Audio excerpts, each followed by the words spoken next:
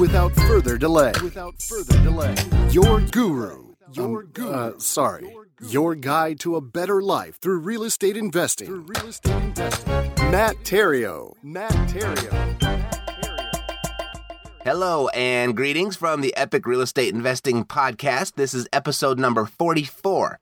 And this is the podcast that will show you how to build wealth through creative real estate investing, so you'll have the option to realistically retire in the next 10 years or less and enjoy the good life while you're still young enough to do so.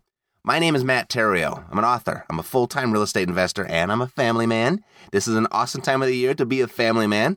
And if this is your first time listening to the show, welcome. Glad that you're here. Now, you're going to want to do two things. First, go back and listen to episode 1 for the ground rules of the show. And 2, download the free real estate investing course, How to Do Deals, No Money Required. And you can get that for free at freerealestateinvestingcourse.com. freerealestateinvestingcourse.com. It's a step-by-step course of where I unveil the mystery around doing deals with no money or credit.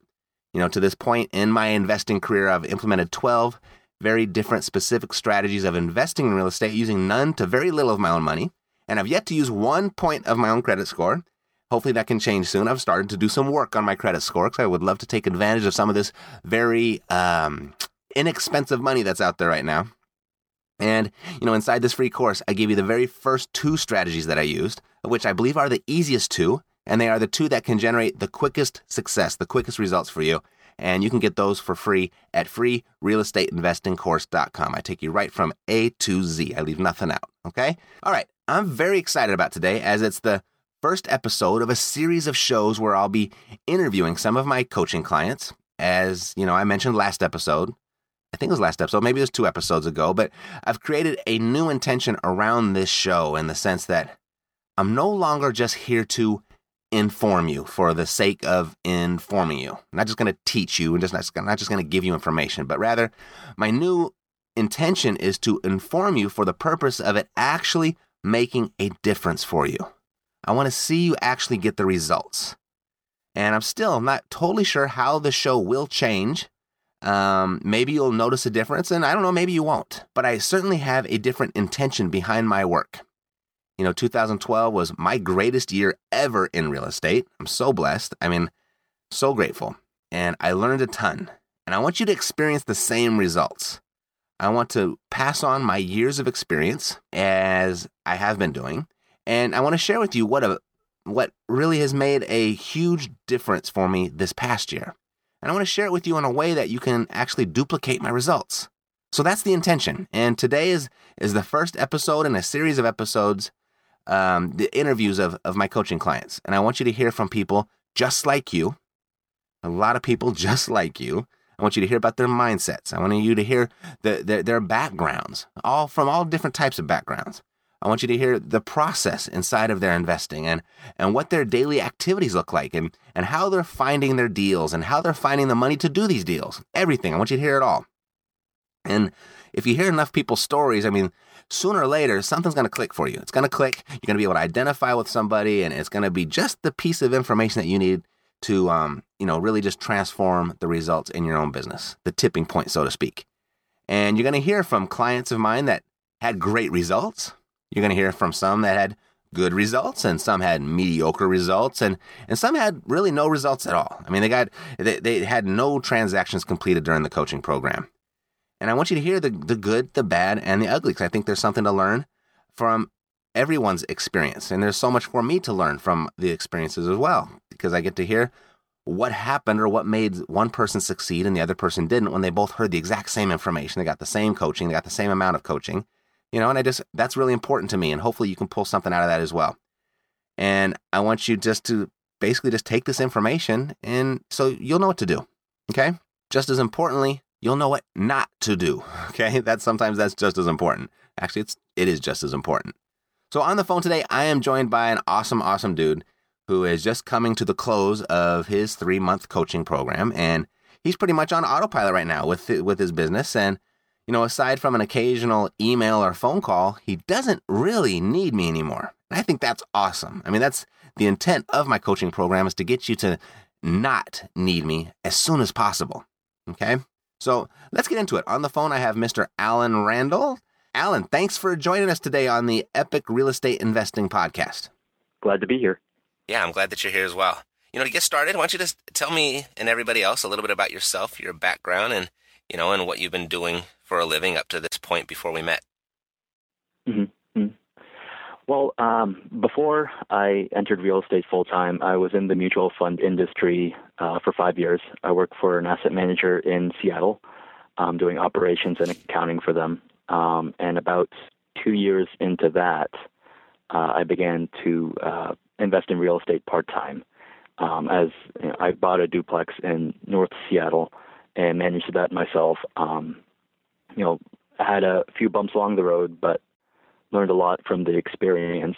And about 3 years into that, I decided to jump into real estate full-time after listening to the first 10 or so episodes of the podcast. Mm-hmm. Mm-hmm. Really? Okay, so it was actually the podcast that inspired you to get into real estate? It was the final step. I'd been contemplating leaving my desk job to pursue my passion for real estate full time, and the Epic podcast was really the final push that led me over the edge, and made me turn in my 2 weeks notice, and finally gave me the impetus to do what I really wanted to do, which is real estate. Cool. Well, gosh, after all the conversations we've had, I didn't know that part. So thanks for sharing that. You'd mentioned that you come from the mutual funds world. That's somewhat of it is an investing outlet, an investing industry, definitely a vehicle for investing. What was it about, the mutual funds that wasn't working and causing you to even look anywhere else? Well, the mutual fund industry, ironically, is I feel that it's not so much focused on investing as it is, treading water now. Most investors who buy a mutual fund accept that 10% is about the best they'll get in any year, and there's really a sense of acquiescence in the industry, and also for the people like myself who are working in the industry.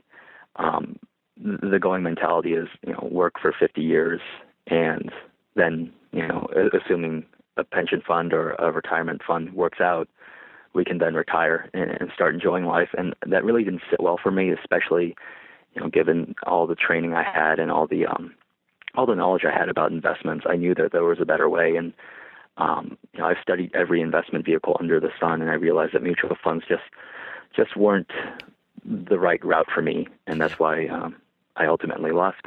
Mm-hmm. I've got a couple, no, probably, I think maybe 4 now, of past financial planners.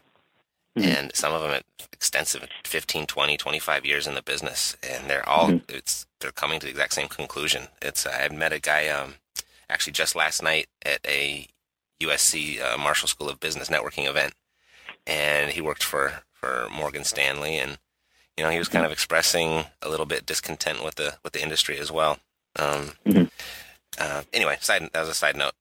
I'm just noticing a commonality that I'm crossing paths with more and more people that are inside the industry that have that sentiment, So, all right. So tell me, up to before us meeting, what was your experience in real estate?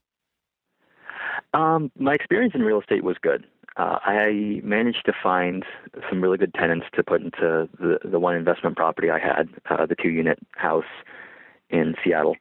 And I started doing the math as about a year into holding the property, and I realized it was doing really well, and that if I could just find a way to replicate it, I could build myself a nice retirement fund from that, instead of going the traditional stock and bond route. Sure. Yeah. Sure. So okay. It worked out really well. Right. So you had one duplex when we met. What do you think it was that was in your way that was preventing you from moving forward and doing it again? By far the biggest thing was fear. At the time I purchased the duplex, it was sort of at the beginning of the real estate bust. It was about late 2009. And I didn't realize how deep the bleeding was going to go, as far as the 3-year downturn that I was about to see. I thought that the price drop I had seen in my area was just a momentary blip, but after I purchased it, I started seeing, people get laid off and just a lot of financial heartache. And I guess I didn't feel that I had enough experience or resources to leave my full-time job and do this full-time. In retrospect, I probably did, but like I said, the biggest obstacle was was fear at that point. Fear that I wouldn't be able to be successful in real estate, given that I only had about 2 years of work experience at that point. Mm-hmm. So, obviously, you did take that leap. What was it that happened in your life? What was the tipping point? Just general dissatisfaction with my current route in life. I realized that the corporate ladder was definitely not for me. I found myself waking up every morning, going to a job that was middling at best, and just being in an environment where creativity and innovation weren't rewarded. By any means, it wasn't a bad environment. It was a good place to learn and make a salary, but that was it. I was surrounded by people who had just sort of accepted that you suck it up every day and do that year in, year out, and you keep your head down, shut up, and do your work. And that over time started to grind away at me. And I really saw myself in the mirror every morning and just realized, I could do so much better. What's stopping me from doing it? So I really did a lot of soul searching for over a year, because at the same time I thought about going the MBA route, getting a graduate degree from some Ivy League business school, and obviously I didn't get in, so I had to rethink my entire life plan. And at that point I was pretty beaten down from work and being rejected by business schools, and I realized I already had this tremendous asset via my real estate holding in Seattle, that one duplex, and then also a lot of experience garnered from that. And I realized, I'm young. I have to make the step, and I ultimately did. Awesome. So, what I've gotten to know about you over the last few months is that you seem very detail oriented, and I can tell you do your research, and you're very proactive about it. So I imagine that that was also your character before we met. So I'm curious with all of the options available for real estate investing education, may I ask, why did you choose one-on coaching with me, and why did you choose the Epic Pro Academy? Yeah, absolutely. I must have listened or read, 100 different guru programs or books prior to coming across the Epic podcast and your school. And so I've seen what works. I've seen a lot of charlatans in the industry. I've seen, a lot of good ones. And the Epic program was really the best combination of, I think, solid material, realistic expectations, and just a really well-polished presentation. I've seen a lot of programs that either hit one or the other, but the Epic podcast was really the first time I'd seen something that was brutally honest, but also informative, and had a very, very slick polish to it. Mm-hmm. So. Awesome, thanks. So, since you've been involved in what has your experience been inside of the Epic Pro Academy? It's been good. It's foremost for me has been inspirational. The personal side of the podcast, where you share your background and story, is really refreshing for me, because it's not coming from the perspective of someone who is or claims to be a guru or someone who has all the answers. It gives me motivation to get up every morning to do this, because it is proof that the average person can, with a little bit of effort, make an outstanding living from this industry. Mm-hmm. Mm-hmm. My next question is, and maybe you already answered it, but if you can elaborate on it, that'd be great. What about the Academy has made the biggest difference for you? The personal coaching has really been beneficial to me. That is probably the biggest impact from the Academy as far as my career has gone, because that's held me accountable to all these goals and plans and ideas I had in my head, and forces me every day to to get up in the morning and actually do the legwork. Before, when I was just studying this on my own, it was very easy to put off cold calling prospects till the next day, because let's face it, no one likes to face rejection. But knowing that every week I had to, I had my feet held to the fire, it really kept me disciplined and kept me on the cycle of success. Any epiphanies or busted myths about real estate investing thus far? Yeah, the biggest one is there is no magic formula. Prior to it's about 3 years ago, I believe that one had to be a certain of a certain persona or a certain dynamic personality to be successful in the industry, and that there was some magic secret to drawing leads and prospects, and that how could the average person being of mortal status be successful in the industry, because so many gurus make it out to be that they're superhuman. And I realized over time, just doing what I did through the program and staying to the plan, that most likely those people who claim to be Herculean are probably lying. And if they aren't, they haven't been able to replicate that level of success, because it was purely luck. And so I guess the biggest epiphany was, hard work pays off. It's not rocket science. It doesn't take a genius. It just takes doing small, right activities every single day. And eventually success will result. Awesome. So speaking of success, tell us about your success thus far. Okay. Yeah. So within the last, I think, 2.5, 3 months since I started doing this career full time, I put a North Seattle house under an option contract for about $60,000, $70,000 less than its tax assessed value. And that option is just being recorded right now with the county and will be good for the next 10 years. And then the next deal I have under contract right now is a duplex in Cleveland, Ohio, that, if all goes well, will pay me, about an equivalent of 20% of my previous full-time salary at my old job, without much effort on my part, on the management end.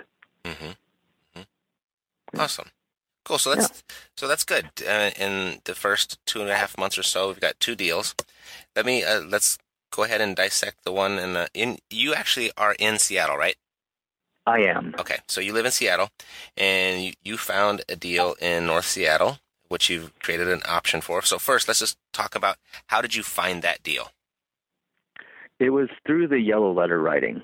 I really went on a fierce marketing campaign with that, and wrote probably about 1,000 letters by hand, and just sent them out to certain zip codes, to certain properties in the Seattle area, 3-bedroom, 2-bath houses in the nicer zip codes.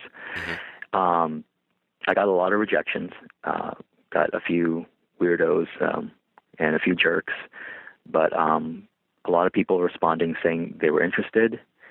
And then this one house that I put under contract was a situation where they were interested and really had to make something move, or had to get a transaction done. I had originally gone in there with a plan of either rehabbing or wholesaling the property, but that didn't quite work out. So I figured at that point, my only option was to write a real estate option for the property. And the owner, who was under a bit of financial distress, had agreed to it. She's going to lease out the property while she moves out and pursues her retirement, and then I have the option to purchase the property at any time within the next 10 years. So, and during the process, prior to inking the deal, it took a lot of negotiation, a lot of education of the real estate process for her. and really I just employed a lot of the tools that you mentioned in the podcast. That negotiation is as much about presenting myself as it is learning about the seller, and it worked out amazingly well. Very good. So the value of this property as it stands right now, what would you estimate it as? I'd estimate it's about $240,000. It's valued at $240,000. Okay. Yes. And then, so why did she agree to you purchasing an option on that property at $60,000 below that? Well, I explained to her, my position. I was upfront that this is how I make my living, so I couldn't purchase it for fair market value. Otherwise, I can't. I can't make anything off the property.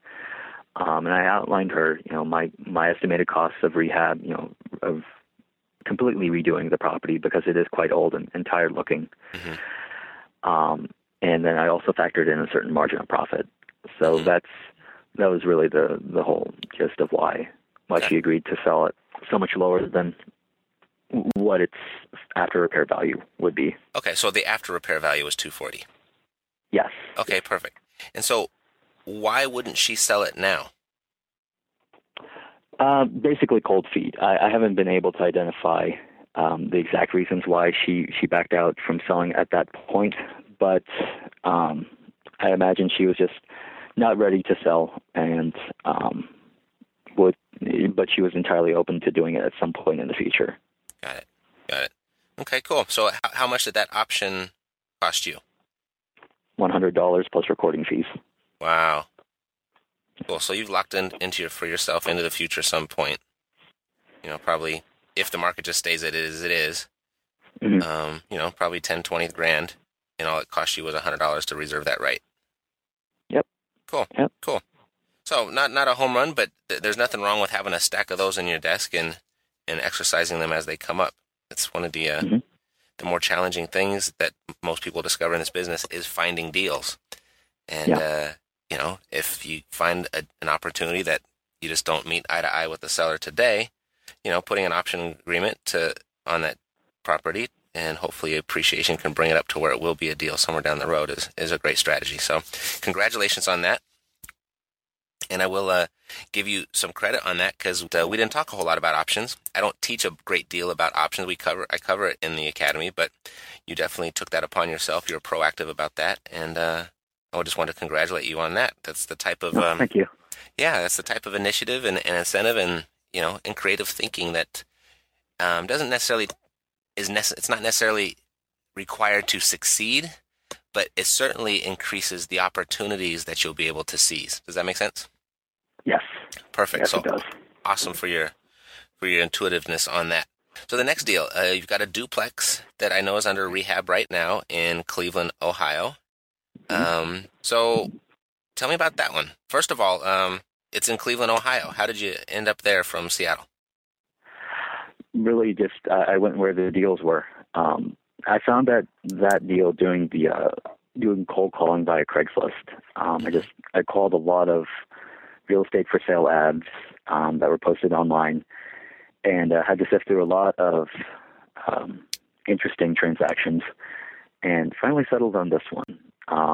And it was really just one call out of 100 that I made, and it turns out the person I'm buying it from is a distressed property broker for the entire United States area, and he had purchased this duplex as a bank-owned property for a very low price.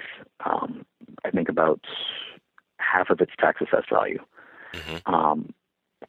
And I had not gone into the transaction thinking Cleveland, Ohio was going to be my place of operations. I actually, prior to calling him, I never thought I would go out of state, or in fact, I hardly even knew where Cleveland was.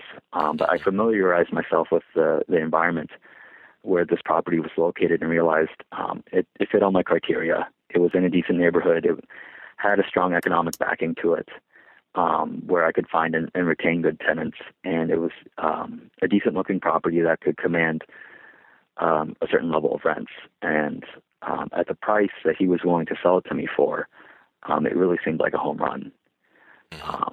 So I've done property management for about 3 years, 4 years prior to finding that deal myself. So I was very comfortable with the logistical steps of building out a team of agents and property managers and rehabbers on the ground in Cleveland to manage the property and without me having to constantly be there. Mm-hmm. So I settled on that deal because the rent to price ratio was just amazing, and if I could replicate that deal several times over, I would gladly do it. Right. Well, it sounds like you're on your way to doing something along those lines, right? Mm-hmm. Cool. That is correct. That's let me ask. You went through this really, really fast about finding this guy cold calling from Craigslist. He had a deal, a duplex in Cleveland, Ohio, and then you went and did your research and built the team and got familiar with the area. I think that's the part where most people get stuck. It's probably the two most common objections when I'm dealing with people through our cash flow savvy business is that either they're uncomfortable dealing out of state, or the other one is the spouse isn't down for it. Those are the two most common reasons people don't. But really, the investing out of state comes up most frequently.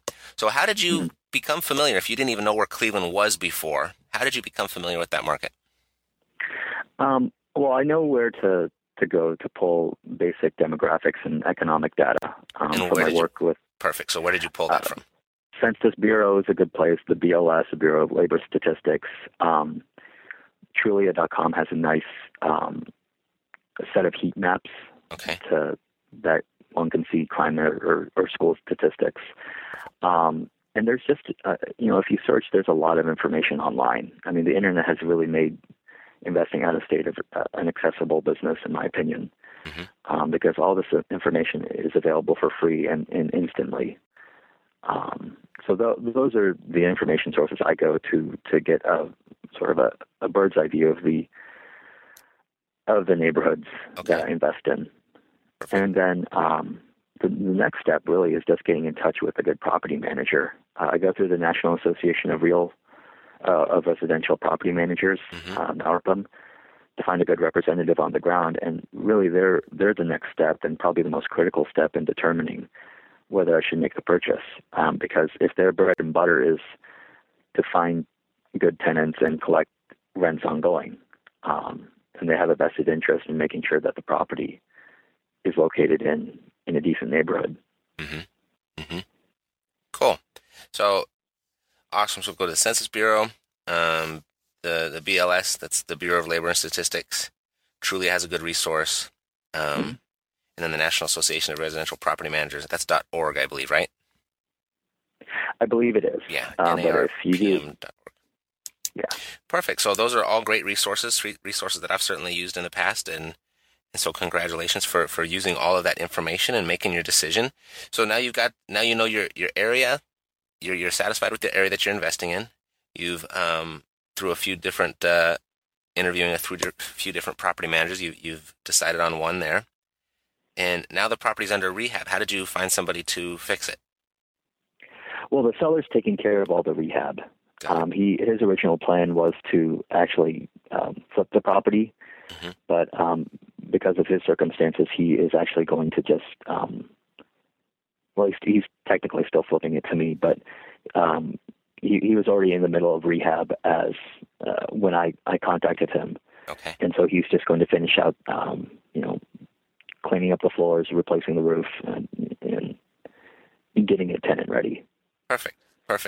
So a little tip just on hearing that, because I didn't understand the exact logistics on that, but a little tip on that is if you like the job that the rehab team does, that's certainly someone's information that you're going to want to get if you intend to keep on rehabbing that area. So that's just kind of how it works. You go from one contact to the next, to the next, to the next, and all of a sudden you end up with an awesome team, and it's no different than investing in your own backyard.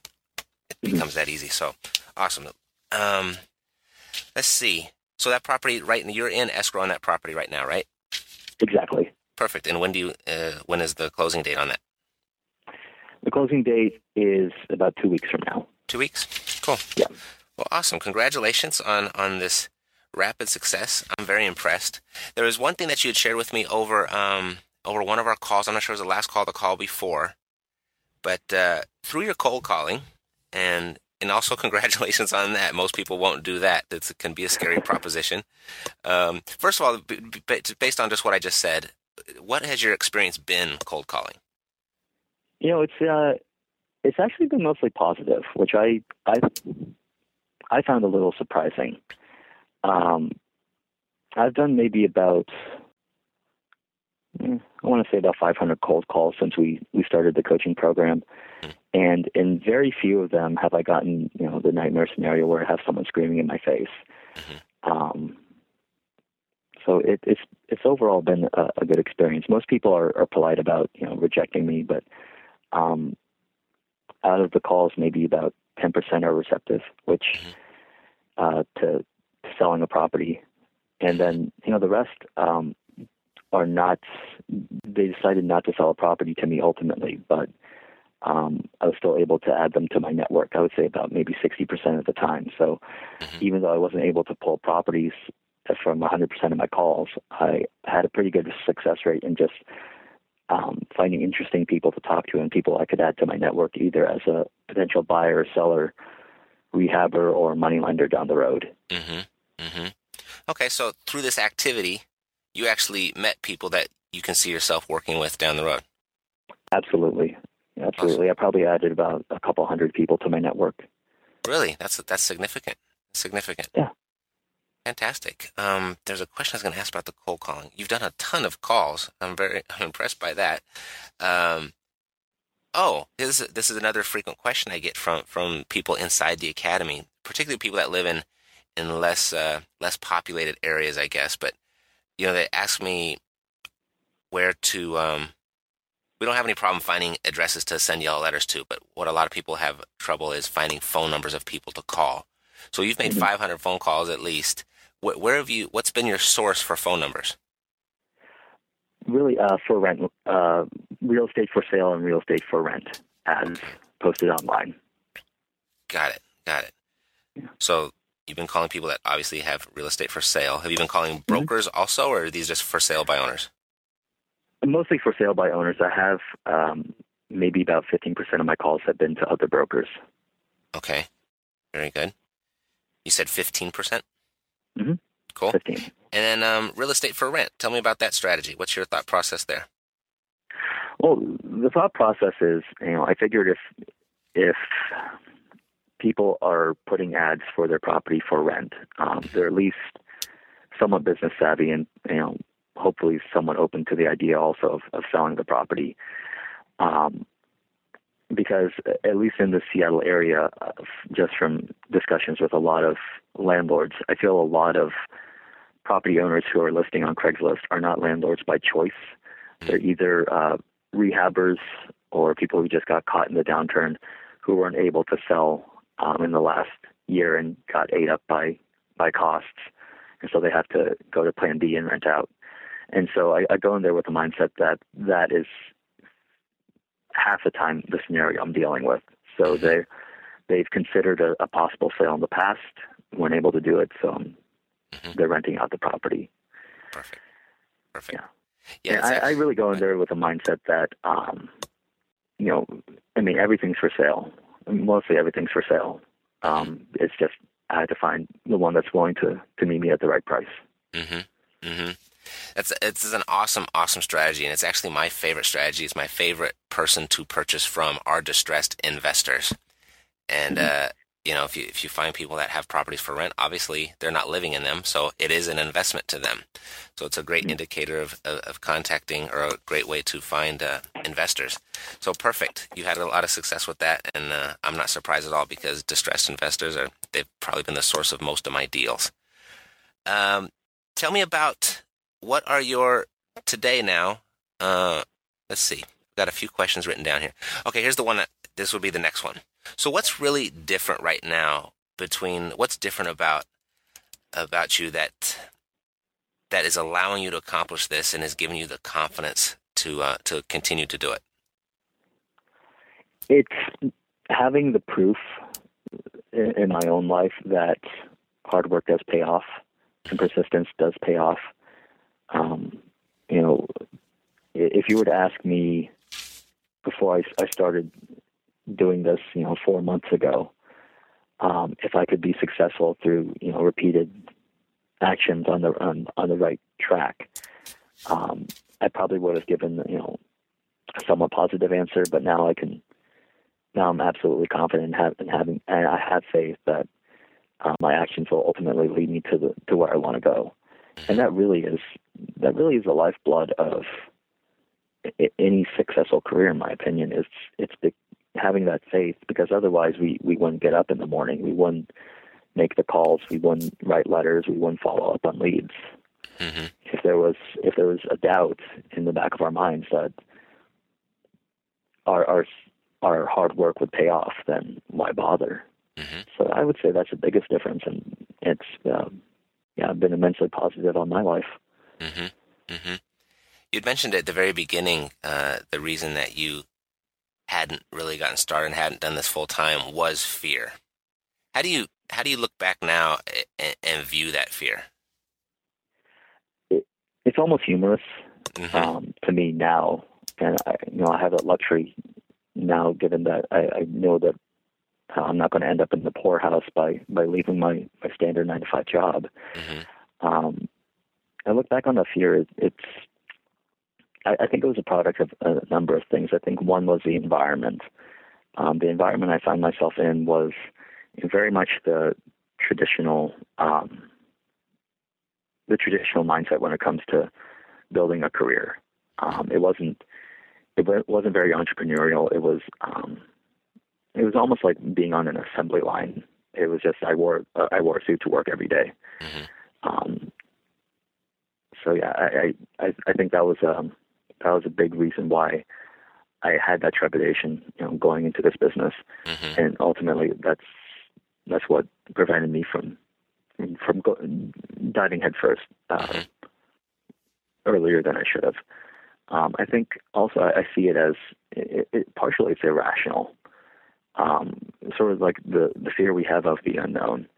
I had no idea what it meant to be an entrepreneur. I came from a family where entrepreneurship wasn't necessarily discouraged, but I just hadn't seen it a lot in my own life.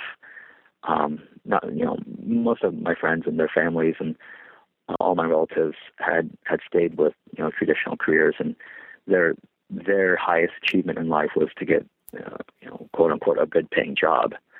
And so I was really embarking on a path that I'd never seen function well before, and I guess because of that, not having that proof, I assumed it didn't work, which is looking back is completely unreasonable. Your very first response when I asked how do you view that fear then, and your first word was humorous. And I frequently get that email, that those questions in the email. I'm just scared of getting started, and Mm-hmm. and my advice is like just start, because I guarantee you, you're going to look back and you're going to scratch your head and you're going to laugh and wonder what you were so scared of.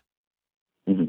And it's just the word and it is humorous. It's funny, and you laugh at yourself, and that was your first response. So I'm batting 1,000 on that advice. So if you're having trouble getting started out there, just start, and you're going to look back and you're going to laugh at yourself of what had stopped you.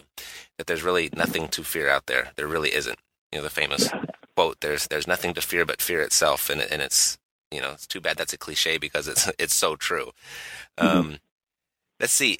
So right now, what are your day-to-day real estate activities looking like?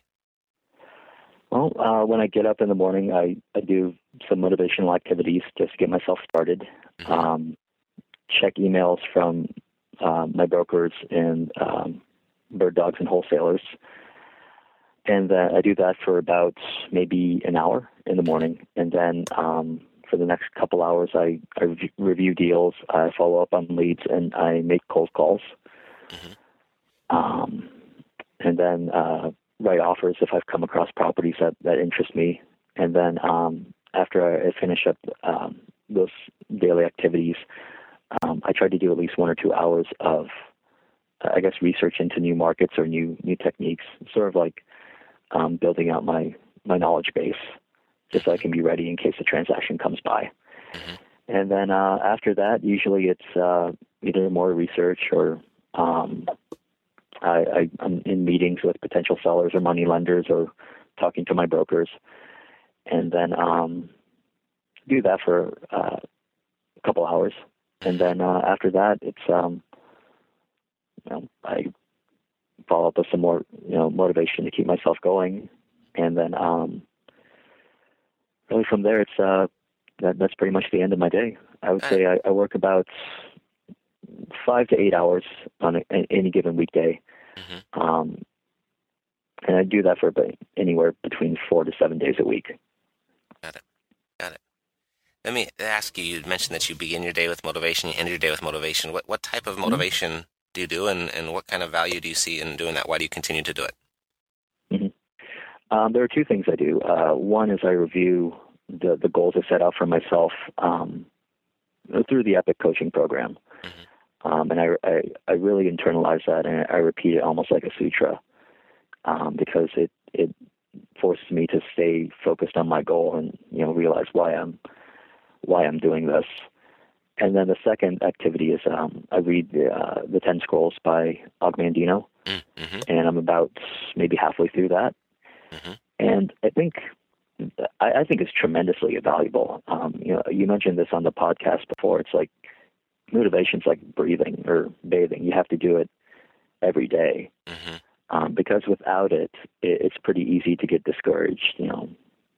Without doing these activities, I know some days when I'm lax about it, it's just jerks get to me more easily. It's easy to get down about my activities and start to lose faith in the value of the process.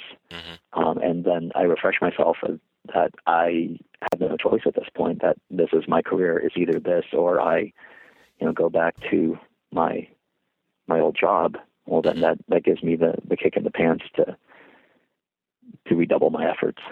Right. So yeah, I think it really is like air. You need it at all times. Absolutely. I mean, amen to that. Because earlier you had mentioned that the business, you just have to do the work. It's not rocket science, but it can wear on you. It can be frustrating. It can be discouraging. And I spend a lot of time on this show, trying to inspire, trying to motivate, because it's not difficult to pick up the phone and call someone who has a property for rent to see if they want to sell it. That's not difficult at all. But why people won't do it every day, obviously there's some sort of disconnect. And that disconnect is really in the reason why they're doing it in the first place. And, the general word that encompasses all of that is motivation. So definitely awesome. And it's obvious. I mean, you're doing these activities consistently because you are motivated to do them. And you're very aware of the alternative. If you don't do them, it's back to the job. So that's a great motivator all in of itself. And you're getting the results. And I'm not even surprised. I'm not surprised that you're getting the results, because I know people that do the activities, they get the results. And people that don't do the activities don't get results. It's really that simple. So right now, Alan, what do you see in your future for real estate investing? Well, I think it's going to be successful. I mean, I've gone through enough of the process and seeing what happens to realize if I keep going the route I'm going, I'm going to be acquiring properties at least at the clip of one per every quarter. Which, if I play my cards right, and I stick to deals that make sense, really within 2 years I'll be able to match my old salary at my old job with, even if I don't really do anything. That's just from pure rental income. Right. And that I don't have any active management part in that. So I think that's, the next immediate place where I see where this career will go. And after that, I mean, all bets are off. I'll probably throttle it up and start pursuing larger deals at a faster clip.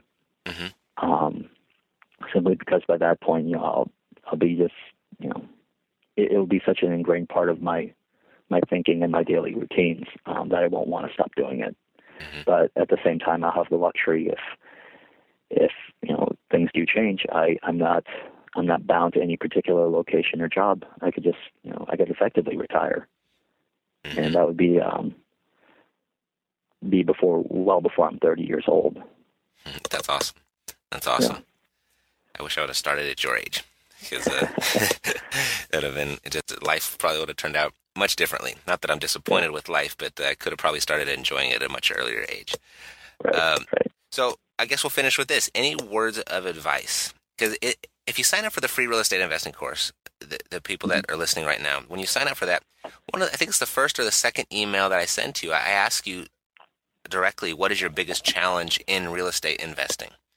And I respond to all of those emails. Sometimes it takes me a while, but I do respond to every single one of those. And the most common one is, I'm just having trouble getting started. So what would you say, any words of advice to somebody that's having trouble getting started? The best piece of advice I actually got was from a different mentor I met about 4 years ago. He's a local investor, and he owns his own brokerage in North Seattle. And the saying he always used was, you can't steer a parked car. And I guess it didn't really sink into me until about a couple of years ago. And I mean, really the wisdom is, it doesn't matter if you're going the wrong direction or the right direction. Just move. Because if you're just standing still, you have 100% certainty in the result, and that result is nothing. So just realize that even if you make mistakes, even if you make several of them in a row at the beginning, you're still ahead of 90% of the population, which has, basically confined themselves to jobs or lives that they don't like, but they're just too afraid to take action. So those would be my best words of advice: is action beats non-action or inaction 90% of the time. Just go out there and take that first step. It doesn't have to be big. You don't have to hit a home run. Just do something. I love that. Can't steer a parked car. Great advice. Absolutely. Great advice. Awesome. Well, thank you so much for sharing your experience. We'd love to check in with you somewhere down the road and see how things are going. Would that be okay with you? Absolutely. I look forward to it. Awesome. Well, Alan, thanks for joining us, and you have an awesome day, and we'll chat soon. You too. Take care, Matt. Thanks. Bye. Awesome interview. And I want to draw your attention to a few things that Alan had mentioned. And I have a feeling that this may be a recurring theme over this series of interview episodes, is that if you perform the small money-making activities consistently and you do it with persistence, you're going to get the results that you're looking for. I mean, for some people, the results will happen quickly, and for others, slowly, and for others, somewhere in between. But if you perform the small money-making activities consistently and you do it with persistence, the results will happen. They have to. Okay? They absolutely have to. And that's the one thing that I heard in Alan's interview. And another thing is calling in and responding to Craigslist ads. We kind of I guess they kind of went over that vaguely, but it actually turned out to be a strategy that has proven very effective for Alan. And I've taken a look at it myself a little bit more closely since I've been coaching Alan. And you'll have to wade through some garbage. There's a lot of garbage on Craigslist for sure. But there are real estate deals there. There are some real estate deals there. And in fact, I picked up one recently for myself, as I'm starting to notice a growing number of deals, particularly in the South and particularly in the Midwest, that are offering seller financing. I'm noticing more and more of that. And you want to keep your eyes and ears open for seller finance deals. You should grab as many of those as you can, right? Don't stress over the purchase price so much. I mean, don't be foolish about it, of course, but don't let a slightly inflated price get in the way of building your portfolio. If the seller is willing to carry back a note and the property is going to cash flow for you, grab it. Okay? Grab it and just get as many of those as you can. Okay, let me just say this. At least that's what I'm doing right now.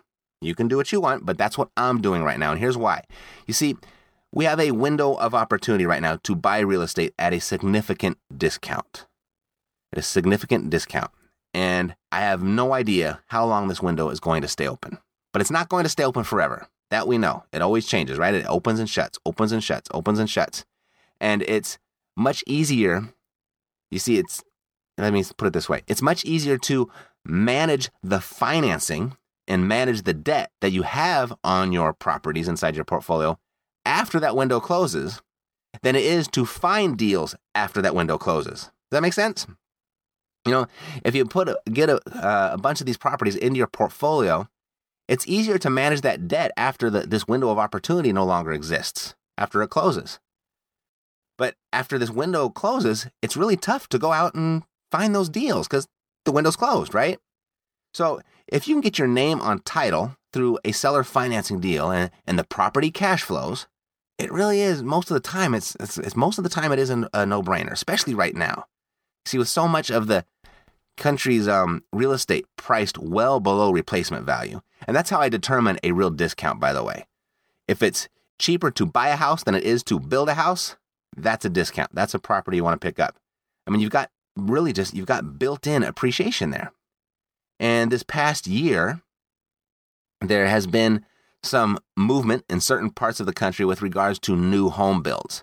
And I'm not sure if that's going to continue or not, or how fast builders are going to build and to what extent. But when they decide to start building consistently again, all of these properties that you purchased below replacement costs are going to appreciate significantly, almost overnight. As fast as the new building happens, that's how fast those properties are going to appreciate. And that's real appreciation. Now, I have no idea when this is going to happen. I have no idea. But I do know it will happen because the population gets bigger and bigger and bigger, and we need more places for those people to live. So we're going to have to start building eventually. So I don't know when it's going to happen, though. But as long as your name is on title and the property is cash flowing in the meantime, who cares, right? Who cares? Anyway, I'm getting a little off on a tangent here. The point is, if you haven't checked out Craigslist lately, take a look. I'm finding some deals on there, and I'm sure you can too. And it's obviously working very well for Alan. He's finding deals, and you heard he's building a very nice database and network while he goes through the process as well. And we talked a little bit, I think last episode or the episode before, your team is really important. That's a great way to start building your team, especially in different parts of the country. Now, some of the places that Alan is doing his market research, and he talked about the Census Bureau.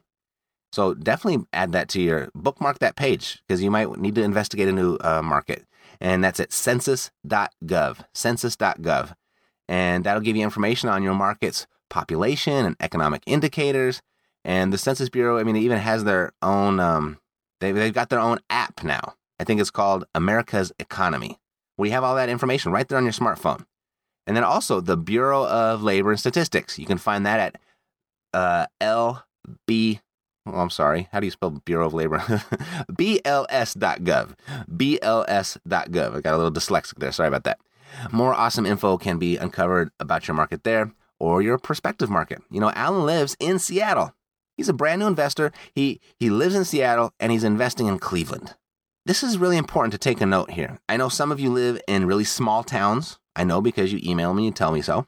And I know some of you live in very expensive areas. And those two factors might be interfering with your results a bit. I don't know. Or maybe there's something else that's unique about your area or about your situation that you feel might be hindering your results or hindering your success. This business can be conducted anywhere. All right, there's deals everywhere. There's opportunity everywhere. Anywhere where there are people living and they buy houses to live there. But maybe you'd like to look at a market with a bit more opportunity, one that kind of fits your knowledge base or your resources a little bit better. Or just maybe even just a different type of opportunity. Census.gov and BLS.gov, the Bureau of Labor and Statistics, are two awesome sources to conduct your research for other markets. And then, kind of going together through calling on the ads on Craigslist, it's an awesome way to create some contacts in those markets. Alan is doing very well with this approach, and he essentially kind of did it on accident is kind of how it happened. But it's working for him. And now he's doing it with a little bit more intention. And there's no reason that you couldn't do that either. Kind of one of the reasons I'm doing this series of interviews is so you can learn what other people are doing and how they're doing it effectively. There's a million ways to build this business. And I just really want you to be exposed to as many ways as possible so you can choose the one or two ways that are actually going to work for you. All right? So it's working for Alan. You can do that, do it as well. You don't have to, but you could if you wanted. You've got evidence now from someone relatively new to investing that's doing it, that it's working for them. Another point I want to comment on from Alan's interview, he cold calls. He picks up the phone and dials. Now, I think it's more of a warm call. I mean, he's calling on people that have real estate for sale, people that have real estate for rent, but he's calling them. And that's something you also want to take note of. You see, in the beginning, your number one job is to generate leads. And you can do that in one of two ways. You can call them, which I call hunting, of which is absolutely free, by the way. You do not need any money to do that. You just need to be able to pay your phone bill, I guess. Or you can market to them and get those leads to call you, of which can get expensive really fast. I mean, you can get carried away with it for sure. The point is that you have to generate leads, and you kind of have two ways to do it. You can hunt for them, you can be proactive about it and go out and seek them, or you can fish for them, and that's marketing and advertising. And Alan, he's getting after it, and it's no wonder he's getting results. I mean, the investor with the most leads is never at a loss for opportunity.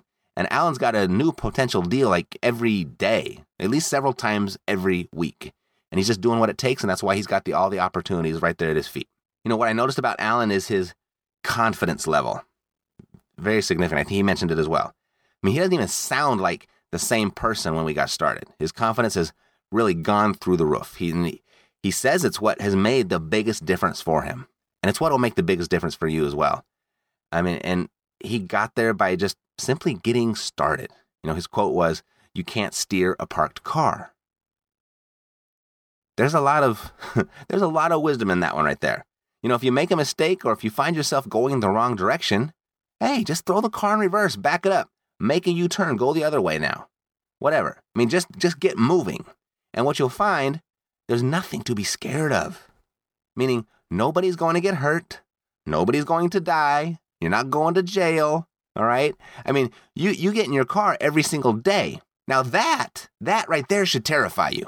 I mean, car accidents, number 5 killer in the United States. But you get in your car every single day and drive from point A to point B, and then you drive from point B back to point A. And you do that over and over and over again. You do it without giving it a second thought. And how did you get to that point where you get in this death machine every single day without even giving it a second thought? How'd you get there? Well, you started driving, didn't you? You were nervous then in the beginning, but you've done it so many times. You now have the confidence to get in the number 5 killer every single day, and you go places and you arrive safely every day. Real estate investing. It's nowhere near, not even close to being that dangerous. So I know you can do this. So just get started and watch your confidence level rise, and soon you'll be investing in real estate with the same ease as you drive your car. Same thing. It works just like that. Alrighty? So big thanks to Alan today for sharing his experience over the last few months, and that's really it for today. So until next time, as a very wise person once said, you can't steer a parked car. To your success, I'm Matt Theriault, living the dream. Thank you for spending this time with Matt Theriault and the Epic Real Estate Investing Podcast. When you have a moment, stop by iTunes to leave your comments and let us know what you think of the show. And if you haven't done so already, get started investing today by visiting freerealestateinvestingcourse.com to access Matt's free course, How to Do Deals, No Money Required. Until next time. To your success.